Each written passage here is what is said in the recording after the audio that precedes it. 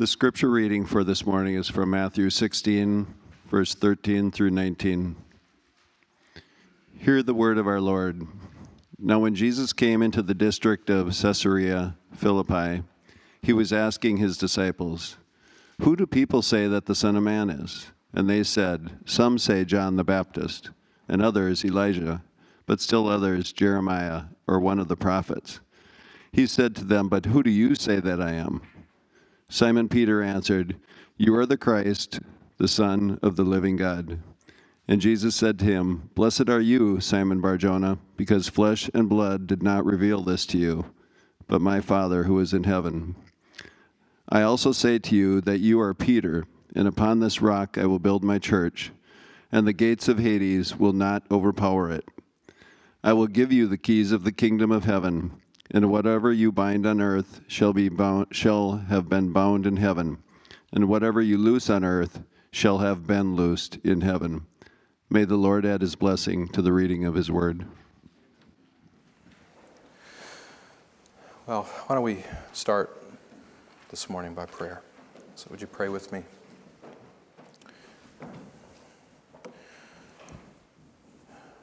Father, you are always aware of our needs. You are always aware of how far we come short of your glory. Lord, you are always aware of the state of our souls, where our minds are at the moment, and whether or not we have divided hearts as we gather here to worship you.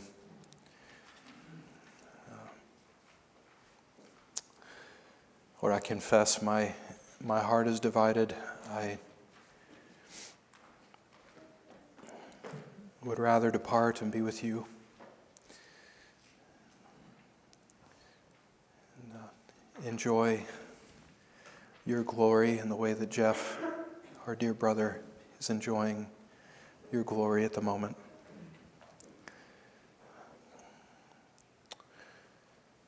Father, please help us move forward with the tasks at hand. Lord, knowing that you, who are faithful and sovereign over our lives, you will accomplish what concerns each one of us. You will fulfill your purposes for us, Lord, and we will receive the inheritance among the saints, those who are sanctified by faith in the Lord Jesus Christ. Father, as we worship you here and now, I pray that you would allow us by faith to bridge the gap between heaven and earth, or to understand that what is happening here in this place is not disconnected from what is happening in the glory of your presence right now. That you are not absent from us, Lord. You are very much present and among us, and it is only our dimness of spiritual sight that keeps us from seeing the fullness and glory of that reality.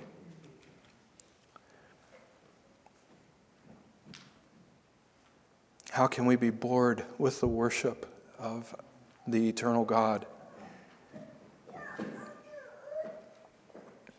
The only way I can sense that that's possible, Lord, is that we are not in this moment as aware of our eternal God as we ought to be. And so I pray you would forgive us. Lord, please don't let us walk in pride.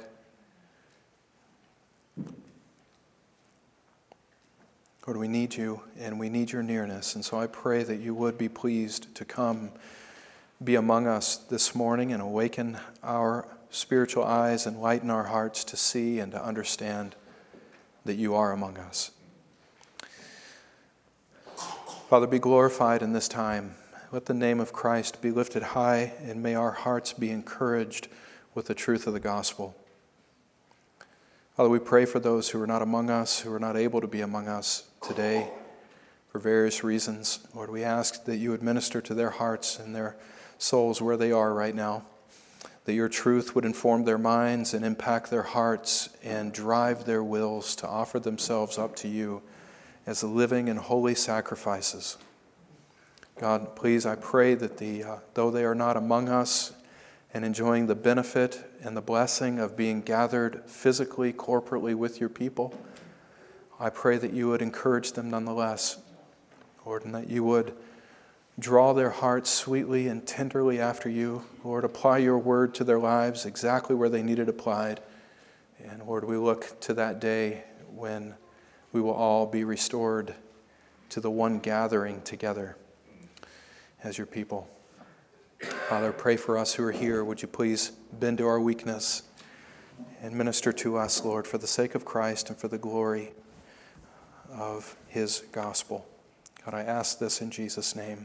Amen.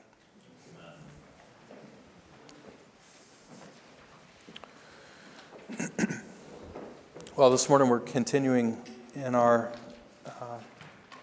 we're continuing to come to a close in our study of growing in grace. You guys know nothing is short with me, and it seems like things are never simple in my mind. I'm going to try to be as simple and straightforward today as I possibly can be for your sake. But we are coming to an end of our series of Growing in Grace, and we are looking at the last means of growing in grace that the Lord has appointed for us to enjoy this side of eternity, and that is the fellowship of the church. That the church body is a means of grace that God has appointed for our good, and requires of us not only that we not neglect our involvement in the church as a means of grace to us, but also that we fully engage in the life of the church, that we might grow in grace and help one another grow in grace. The church is not an entity that's made up of something other than Christ people. And so the church is not something that can grow us apart from Christ people and the involvement of Christ people. And we're going to look at that more in a couple weeks and the week after at least. What does it mean to be involved and engaged in the life of the church? And what we're doing today is we're pretty much hunkering down in Matthew chapter 16, verse 19. And we're looking at what this verse has to say about the nature of the church. Specifically, what does it have to say about the authority of the church? Authority is not something that we like to talk about. It's definitely not something that we in our day like to submit to. But the reality is that Christ has given authority to the local church as a local expression of his body. And part of our relationship with Christ and our submission to his authority involves submitting to the authority he has entrusted to the church. And so we're looking at that in Matthew 16:19. This is the last aspect of the nature of the church that we're going to be considering together. And just in summary, what we're driving at today is we're seeking to understand that Christ, as the one who has all authority in heaven and on earth, has given his church the power and authority she needs to do the work he has entrusted to her. So that is what we're looking at today and what we will build on in the weeks ahead. So this morning, there are 7 things that we want to consider from Matthew chapter 16, verse 19. 7 observations relating to the authority of the church. And as I said, we'll be very straightforward on this. I'm going to try and rein myself in and not get trapped in rabbit trails, but it'll be difficult. Let's see if we can work through this. So 7 things that we want to notice from Matthew 16, verse 19, as it relates to our understanding of the authority Christ has entrusted to his church. Number 1, Jesus describes the church's authority using the picture of keys. Keys. Keys in this verse represents the authority that Christ gives to the church. Verse 19, Jesus says, I will give you the keys of the kingdom of heaven. Now, built into the idea of keys is obviously the concept of authority. What does a key do? Right? A key is used either to open something, or a key is used to close something. Yeah, to either unlock something or to lock something. Right? That's what a key does. And the one who has the ability and the authority to lock and close or unlock and open is the one who holds the key. So a key opens or closes something, but the one who has the authority to do that, the one who has the authority to open, the one who has the authority to close, is the one who holds the key. Like I have the ability to enter into my house and invite other people in because I own the key to my house, right? I have an ability to open the church doors and invite people in because the church body has entrusted to me a key that enables me to do that. Well, even so, these keys that Jesus is speaking of here in verse 19 represent authority that belongs to the church to open or to close something. So that's number one. The authority is represented with the picture of keys. Number two, the question, to whom is this authority given? Or who are these keys handed off to? In verse 19, Jesus says, I will give you the keys. Who is the you there?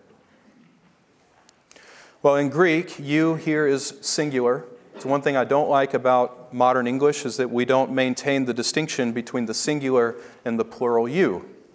So it makes interpreting passages like this more difficult. This you here, I will give you the keys of the kingdom of heaven, that is a singular you. It's talking to one person. And in context, we know who that is. It's talking to Peter. Jesus is saying to Peter, I will give to you the keys of the kingdom of heaven. Now, in light of that, some people say that these keys then were only given to the Apostle Peter, as Roman Catholics believe. The Catholic Catechism, paragraph 553, it says, Jesus entrusted this authority to the church through the ministry of the apostles, and in particular, through the ministry of Peter, the only one to whom he specifically entrusted the keys of the kingdom. So you guys know those representations of heaven that have Peter sitting at the gates, right? Deciding who will and who will not enter into the kingdom of heaven. Well, that's the idea represented here, that Peter is the one who has those keys, and he alone is the one who has the authority to open or close the gates of the kingdom of heaven. And you know where that authority has now been vested. According to the Roman Catholic Church, it is now belonging to those who sit in Peter's chair, or his seat, supposedly in Rome, the Pope, in other words. Well, everyone agrees that in Matthew 16:19, Jesus is speaking directly to Peter. There's no argument there. Where we would disagree is with the idea that Jesus only intends for Peter to have those keys. So just because Jesus is speaking directly to Peter does not mean that Jesus only intends Peter to have the keys, right? Now we get that from the fact that the rest of Scripture makes clear that the authority represented by those keys is an authority that not only Peter exercised, nor even the other apostles exercised, but rather is an authority that the entire church exercises. So for example, just 2 chapters later in Matthew 18, verse 18, we find that what Jesus says here to Peter is broadened and applied to the church as a whole. So we'll get into this more in a minute, but you see that the purpose of these keys in Matthew 16:19 is to bind and to loose. We are given the keys of the kingdom of heaven, and what that enables the church to do is to bind and to loose. That same language is used only in one other place in the entire New Testament, and that is Matthew 18:18, where Jesus, speaking of the entire corporate body of his people, says, whatever you bind on earth shall have been bound in heaven, and whatever you loose on earth shall have been loosed in heaven. Now, the parallel language there tells us that what Jesus is saying to Peter in Matthew 16:19 is applicable to the entire body of the church in Matthew 18:18. Okay? So the authority that is invested in those keys that Jesus is saying, I'm going to give to Peter, is an authority that he is actually also going to give to the entire body of the church. All right? Do you follow that argument there? Okay. If you don't, shake your head so I can see. All right, you're all with me. And if you want to add to that argument, throughout the rest of the New Testament, in the book of Acts, for example, and in the rest of the epistles, we find that the authority represented by these keys in Matthew 16:19 is actively being worked out in the life of individual local congregations where Peter is not present. So what gives them the authority to act with that power that Jesus entrusts to Peter if he also did not entrust that power to them? That's the argument there. You see this worked out throughout the rest of the New Testament. So what we see is that though Jesus is speaking individually to Peter in this passage, the authority that he is speaking about is not given exclusively to Peter. Okay? Now, I don't have time to go into why that's really, really, really, really important. I'm sure you already understand why that's important, right? And it doesn't just have to do with the debates with Rome. I don't have time to dig into this, but this is very important for our understanding of our relationship to the local church. The power of these keys is not vested in one man in a church. Okay? It's not one guy at the top ruling over everybody else. No matter what people want to say about the title and the position of lead pastor, I am not the one who holds all the authority in this church body. Nor is all of that authority vested in a group of men within the congregation. The elders do not hold all the authority of the keys. It's really important for you to understand that. We are elder-led church. We are not an elder-rule church. The elders do not make all the decisions for the congregation. The congregation is a company of believers who belong to a priesthood.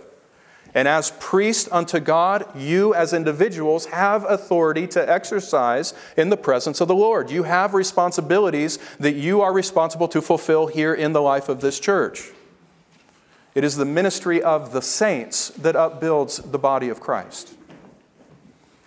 And so, I could go on and on that. But I just want to point out that the authority, this is really important for understanding that the authority is not something that is residing in one man or one group of men within the local church or within the universal church, but rather it is an authority that belongs to every single believer who belongs to the church. Okay? So that's number 2. Number 3. Who is the one who gives these keys to the church? Verse 19 says, I, Jesus speaking, I will give you the keys. Now, clearly, Christ then is the one who gives these keys to his church. Now, that means a number of really important things. And I want you to follow me through on this. I'm going to have 3 specific things I'm going to mention. But one thing that surely means is that these keys do not belong to the church. They belong to Christ. And because they belong to Christ, therefore the church does not own those keys. The church is entrusted with those keys. Okay? So, 3 things that we learn from that. So sub-point, you can put A, B, C, so you don't mix it up with 1, 2, 3, if that's how you're numbering these 7 points. But point A, one of the serious and practical implications that this has for how we understand the nature of the church's authority. Point A, we have to recognize, first of all, that the church has been given real authority. In the eyes of the world, the church may seem to be nothing more than an impotent, powerless, or even irrelevant expression of organized religion. But she does not appear that way in the eyes of Christ. Christ is the one who has empowered her. Christ's word is the one that ratifies her authority. And Christ expects not only that the church would use that authority, but also that all of his people would live in mutual submission to that authority. Now, I know, like I said earlier, that we live in a society that balks at the idea of submitting to authority. And let's be honest, there are good reasons for that. Okay? Authority in this world has very rarely ever gone unabused. Is that the right way to say that? I'm sure someone would correct my grammar there. Right? It's unfortunate that those who are entrusted with the most power in this world are those that corrupt that entrustment most clearly. And we see examples of that all around us. Right? Australia. Who knew? Right? Who'd have thunk it, as they'd say down south. Who'd have thunk that? Well, it's here too. The sad reality is that apart from what happens in the world, there are countless times that we could point to, countless examples throughout church history, where we can say that the church, or people within the church, have also abused the power that has been entrusted to them. In fact, many of you have experienced that kind of abuse yourselves. You've experienced the heavy hand of an overbearing leader, right? How it just zaps the life of a church. When there's a control nut at the helm and is over every single little thing that everyone does in the church, and nothing can happen apart from him giving his say-so, that saps the life out of a church body. You understand that?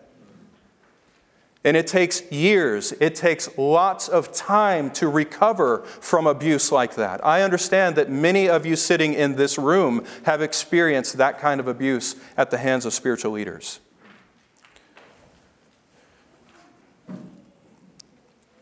But in light of what Jesus says here in Matthew 16:19, we have to be careful to make sure that we don't overreact to that reality.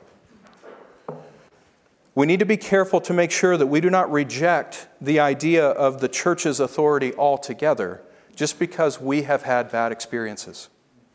Okay?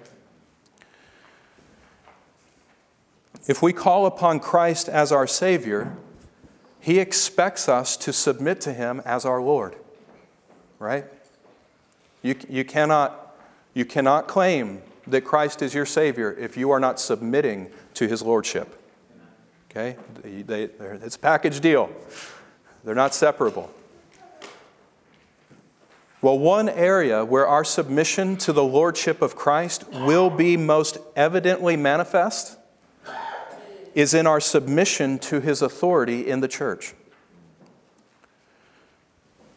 That's actually part of what it means to be an official member of a local church. It means that you have openly declared that you are submitting to the authority of Christ by submitting to the local expression of His body. So, one sub-point to point number 3. Okay? The church has real authority that has been given to her by Christ, and we must recognize that authority and submit to it. Point letter B? There we are, B. Okay, so point 3A was recognition of authority. Point 3B, is this still clear? Okay. I'm just joking. I know you guys are smarter than that. Number B. Letter B. Here we go. Who's not smart? So we need to recognize that the church has authority, but the fact that Christ gave this authority to His church tells us something about the nature of that authority. It tells us that it is delegated authority. Now that means, as I pointed out earlier, that the church's authority does not come from itself. It is, in fact, an authority that comes from Christ.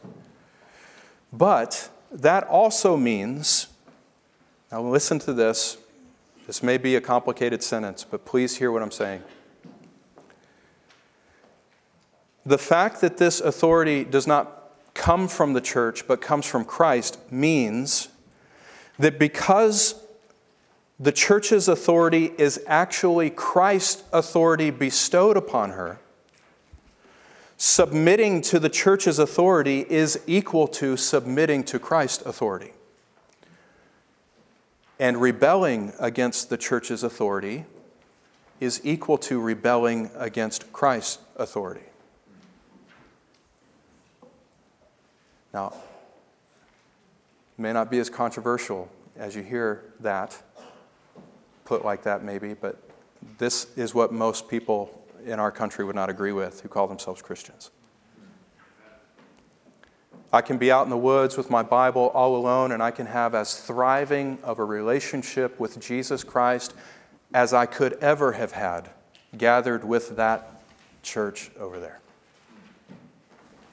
Right? I mean, countless numbers of books. If we still had bookstores around, go in and look at the books. Go online and shop the books that are dealing with relationships with the local church, and you will find that it's on the decline in importance in people's minds. Right?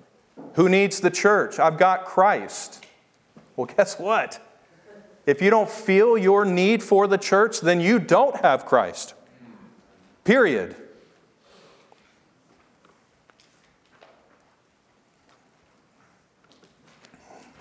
We'll let that sit. To submit to Christ's authority is equal to, to submit to the church's authority is equal to submitting to Christ's authority. Rebelling against the church's authority is equal to rebelling against Christ's authority. Now, there's a really important point C that needs to be added to that.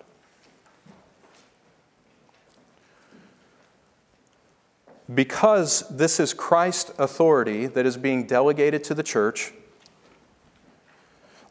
has the responsibility to make sure that she uses that authority according to the desire and the intention of the one who gave it to her. The church does not have the freedom to use its authority to abuse people. Ever. Right? As soon as the church steps outside of the proper boundaries that Christ has set for the use of the authority He's given her, then their expression or their attempt to use that authority is no longer valid. She's renounced her authority at that point. Just as a pastor or an elder who breaches the covenant of ministry that is made between him and the Lord, as soon as he steps outside of that covenant, he is no longer counted as a minister. An elder's authority is limited to that elder's ability to rightly interpret the Scriptures and apply the Scriptures, and it never goes outside of that. It's the same way with the church. The church's authority is limited to the sphere of Christ's will as it is revealed in His Word. The church never has the authority to mandate anything that is not contained explicitly or by clear implication in the words of Christ in the Scriptures. So let me give a practical example of where that authority is limited. Right? That's why we cannot mandate masks in order to come into the corporate assembly of Christ's people. It's not an authority Christ has given us. You cannot lay a requirement upon someone to gather with the people of Christ that the Word of God does not lay upon that person. Vaccine mandates, never in this place. No authority to do that. No one has the authority to mandate that in this place either. Be he governor, president, city council member, police officer, no one can come in here and tell us to do something that is not explicitly or by clear implication contained in the Word of God. And as soon as the church does something like that, she has abdicated her authority, right? Christ gave the church His keys. And He has expectations for how His church uses those keys. So I've already kind of said this, bear with me. In other words, the church's authority only exists and is operative so long as it is used within the boundaries of loyalty to Christ. A loyalty that is defined by the Scriptures. No decision made by any local church stands if that decision does not accurately measure up to and reflect the character and nature of the Lord Jesus Christ. So there are difficult matters that the elders have had to work through over the last couple of years regarding what appear to us to be improper excommunications by other local churches. How do you handle something like that when another church has said, you are no longer able to fellowship with us, and that person comes here? How do the elders work through something like that? Well, what we have to do is we have to gather information about that situation and find out, okay, what were the circumstances as best as we can tell? Do they measure up to the Word of God? What does God's Word mandate in regard to this situation? And did the church act appropriately? And if we have to say no, then we have not only the right, but we have the responsibility before Christ to ignore an unjust mandate laid down by another local church and uphold God's word against it. So that's just a practical illustration of what I'm talking about when I'm talking about the church can never exceed the boundaries of her authority and still be legitimate in operating according to that authority. You guys remember what Jesus said in Revelation 2-3, right? Those churches that would not repent and order their steps according to the will of Christ, what did he threaten to do to them? He said, I'm going to remove your lampstand. You will cease to be a church in my presence, and I will write Ichabod on your building. Well, if Jesus says that to those who refuse to repent and order their steps according to his gospel, remedy their ways according to his will, then how much more so will he come and strip the keys away from a church if they're abusing their authority?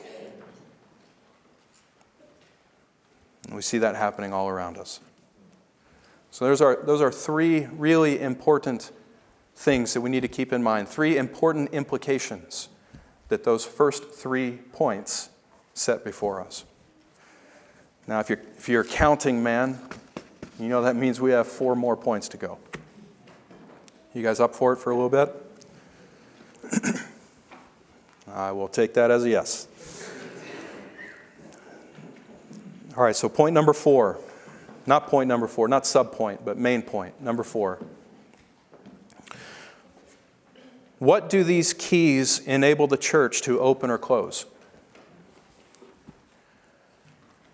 We've seen the fact that her authority is represented by these keys. We've seen that Christ has given those keys to the entire church body. But what do these keys open? What do they go to? What are we unlocking and locking? Well, this is found in how Jesus describes those keys in verse 19 of Matthew 16. He says here, I will give you the... Listen to this. He says, I will give you the keys of the kingdom of heaven.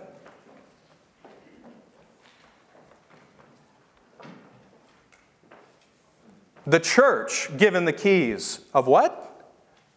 The kingdom of heaven. This phrase in this verse made the Scottish Presbyterian James Bannerman, I believe that's his first name, Bannerman. It made him say, it made him say that this is a strange and startling authority that Christ has given to his church. This is a strange and startling authority that Christ has given to his church. Not because we don't know what Jesus is saying right here, but because it's very clear and we do know what he's saying. He says to the church, I'm going to give you keys that belong to the kingdom of heaven. And it is going to be in your power and in your authority to open the gates of heaven and let people in. Am I reading that wrong? I don't think I am. The keys that Christ entrusts to the church are designed, in other words, they are designed to unlock the kingdom of heaven. Just to be clear, that means that what Christ has entrusted to the church implies that it is within the church's authority to unlock the gates of heaven and grant access to the kingdom. Now, among many things that this can mean, it most definitely does mean that there is an inescapable connection between the church on earth and the kingdom of heaven. We're going to look at this probably more in a minute, if not in a week that's coming ahead. But to state it very plainly, this means that your or a person's relationship to the kingdom of heaven is unavoidably connected to that person's relationship to the church. That's pretty significant. To genuinely be in fellowship with one means that you are genuinely in fellowship with the other. Now, there can be people in a church who don't belong to the kingdom of heaven. There can be those who even belong to the membership of a local church who are not yet in fellowship with Christ. I understand that reality. But if you are someone who is genuinely brought into fellowship with Christ, then you will be in genuine fellowship with His people. And if you are in genuine fellowship with His people, you are in genuine fellowship with the kingdom of heaven. This is, I'm not going to go into this anymore, but I just want to say this is what Cyprian meant in the mid to late 200s, when he said, outside the church there is no salvation. He did not mean by that how Roman Catholics interpret it, that the church is a repository of grace and it is at the church's will to dispense that grace according as she sees fit. That is not what Cyprian meant when he said outside the church there is no salvation.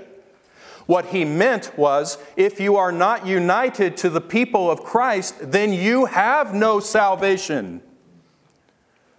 If you are seeking fellowship with God outside of the people of God, you will not be accepted in His presence. You have none, no salvation. That is one of the main messages of the book of 1 John, right? How can we say we love God when we don't love God's people?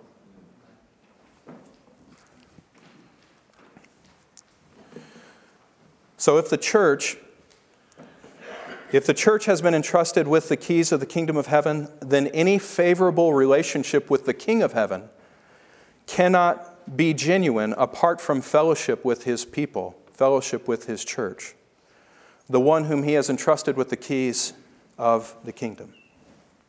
Now that leads immediately to our fifth observation. What in the world are those keys?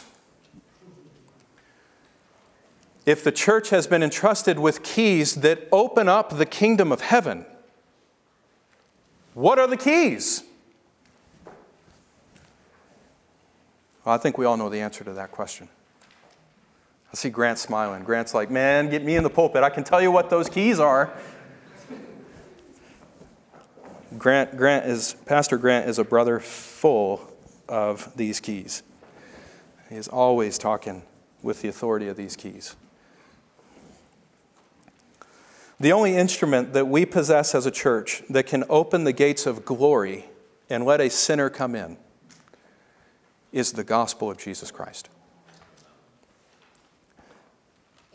In the context, in fact, in context of Matthew 16, the keys are obviously connected to the truths that Peter is confessing about Jesus.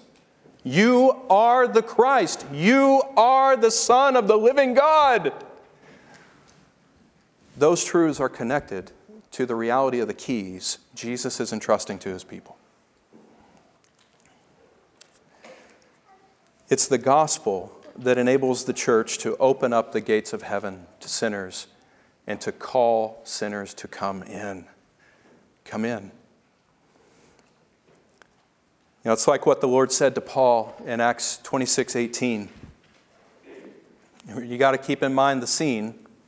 Paul's describing his conversion, how Christ brought him to faith. And it's after Jesus brought Paul to see the truth about God, right? That he calls him to take the message that he has now understood to be true and go spread it around to others, right? It's as if Jesus says, now you have seen me, Paul. Now you know who Yahweh is, right? Remember Paul's question, Saul's question back to the Lord. Who are you, Lord, when the Lord appeared to him? Well, here Jesus is saying, now you know who Yahweh is. Now you know who the Lord is. It's me, the one whom you were persecuting. And now that you know the truth about me, go and declare it to others. Go, Paul. I'm sending you to open their eyes. That's what keys do, right? They open things. Here Jesus is telling Paul, now you know the truth about who I am. Now go open the eyes of those who are blind. Help them see the truth. Give them the power and the authority through the truth of me, of who I am, to turn away from the domain of Satan and darkness and to turn to the kingdom of God. Teach them how to receive forgiveness in my name and how to receive an inheritance among those who are sanctified by faith in me. Paul, go take this key and go unlock the kingdom among the Gentiles. And what did Paul do? He went. And he started using that key. Right? And I'm thankful for that. Because apart from those, the church taking those keys and going and unlocking the gates of heaven for my people, then I'd still be out worshiping Thor or something and we'd be killing each other. Right.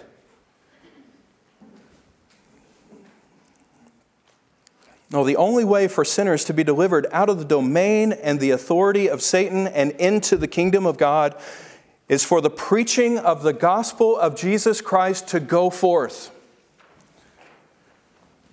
It is the gospel that opens the gates of heaven to sinners because it is the gospel that opens the eyes of sinners to see the truth. And as this local church body, we are even those who have been entrusted with that precious key.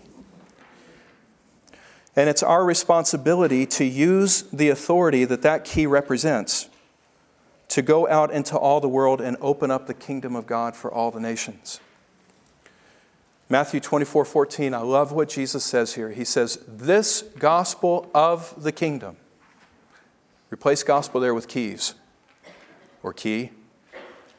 This key of the kingdom, this gospel of the kingdom will be proclaimed in the whole world as a witness to all the nations, and then the end will come. Now that implies it's the responsibility of the church to carry that key forth into all the nations. If that's Christ's will for His gospel of the kingdom to go forth, be proclaimed in all the nations as a testimony to them, then it is our responsibility to take up that authority and start using it. Right? Now, this can get really theoretical here. This can feel very unpractical. Right? Or it can feel disconnected. Well, wait, Pastor Seth, don't we do that through the missions committee? Don't the missions, aren't they responsible for making sure that we as Oak Ridge Community Church are doing our part to get those keys out among the nations so that we can unlock that kingdom of heaven for sinners? It's like, well, that's very much a part of it. And if you actually believed that that's what the missions committee was doing, then I would expect to see more of you there at our meetings. Right? I think yes, take that rebuke. I love you. I love you. I do. I love you. But we assume so much in the church. Yes, we do that as a missions committee. And those who really feel burdened to make sure that we're doing that great work, they show up, they're faithful, and we try our best to discern the best way to move forward with the keys, the authority of the kingdom of heaven, and go unlock it for the nations. However, that is not the only application or the only situation or circumstance in which the people of the church are charged to use the keys. Where else ought we to be using the keys of the kingdom of heaven? Who said it? Every day? Is that what you said? That's right. Everyone, everywhere, every day. All right? Yes, your coworkers. There are lost coworkers that each one of you interact with. How are you stewarding, as a member of Christ's church, how are you stewarding the responsibility to take the keys of the kingdom of heaven and unlock the gates of heaven for them? It doesn't mean being rude or brash. It doesn't mean being insensitive. But it does mean that is your aim. That is your ambition for your coworker. That's your ambition for your neighbor. You are wanting to unlock the mystery of what it means to be a part of the kingdom of glory for them. You're wanting to use the gospel to open their eyes and let them see what you've come to see, right? Paul said it's because we know the fear of the Lord that we go forth and seek to persuade others. He said we know the love of Christ, and it's the love of Christ that constrains us to move forward in the ministry of reconciliation. If you are never seeking to bring the gospel to anyone else, if you are never seeking to unlock the glory and the beauty of Christ our King, then I would question whether or not you've ever seen Him. What do you do when you come across something that excites you? You tell other people about it. You watched a great movie. You read a great book. This amazing thing happened. What do? In your joy over that thing, whatever it is, you start telling other people about it. It's inevitable. It's inescapable. It just happens. It bubbles over. It comes out. If that never happens with the gospel of Jesus Christ, my friend, you are not spending enough time feeding upon Christ. See, this is the secret behind evangelism. Now I'm on a rabbit trail now. We're going to have to come back to the message next week or whatever. But this is the secret behind evangelism, and this is the secret of living your entire life as a Christian. It's not about having just a bunch of rules and methods that you can check off and follow. It's about being filled with the life of Christ. That's what causes you to be a faithful Christian.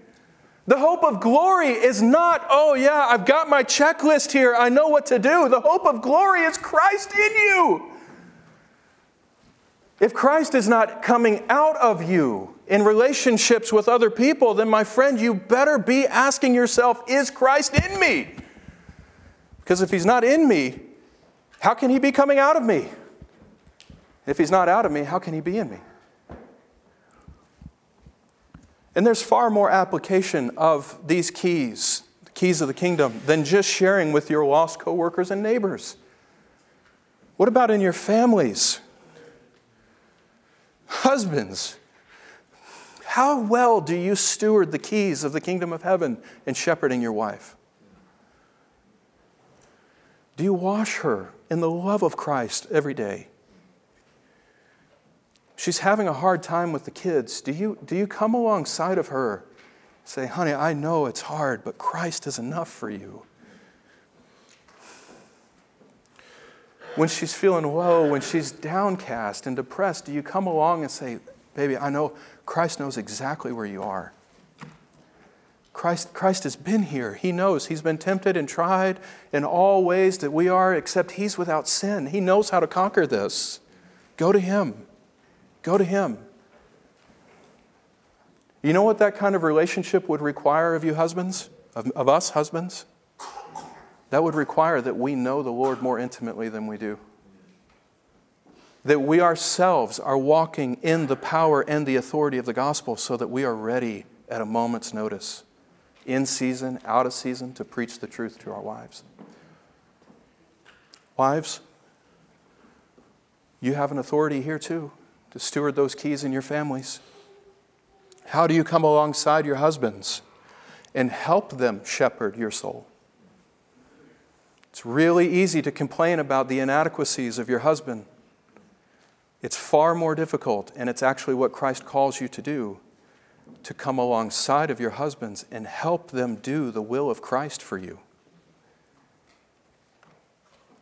to come alongside them and say, I know you messed up. I know, husband, I know that you messed up. I know you didn't get it right. I know. But Christ is greater than your failings. Christ is more. He's better than what you have failed to accomplish. Go to Him. Get strength. He's sufficient for you. By the power of the gospel and the keys of the gospel, wives, do you submit to the leadership of your husbands? Do you seek to care for them, win them over by your love and your devotion, even sometimes without speaking a word? You know what enables you to do that is having the kingdom of heaven unlocked to you by the gospel of Christ. Singles, you have an authority. You have the keys of the kingdom of heaven, and it is your responsibility to bring those keys into your reactions with the church, into your reactions with your families, into your reactions with your interactions with your friends. Paul says you're actually far more freed up as a single to do the work of the Lord than those who are married, because you can give yourselves to it fully. Are you using the keys of the kingdom of heaven the way God wants you to be using them? The list goes on, right? The point being, Christ has given us an authority, guys. And that authority is wrapped up in the gospel of Jesus Christ. Are we familiar enough with the key in order to know how to put it in the lock and open the gates? Maybe that's the encouragement. Maybe that's the challenge for today. We'll break here on page 4, and we'll come back to page 5 in a couple weeks and finish the rest of these observations from Matthew 16, verse 19. Yeah. Would you pray with me?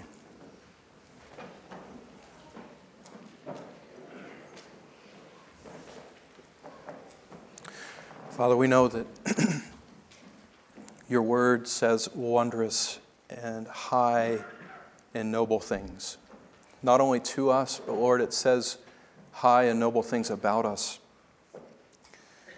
And Father, I pray that you would give us grace by your Spirit in Christ to pursue these things in faith, or to be all that you've called us to be.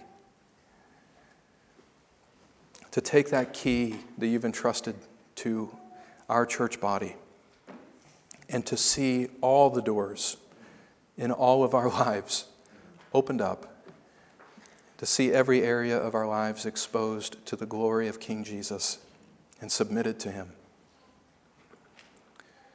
Father, give us grace even as we sing this closing hymn, give us grace to worship you, Lord, to take what we've heard from your word and to apply it to our lives, to seek to walk according to the counsel of your will until that day when we join our dear brother.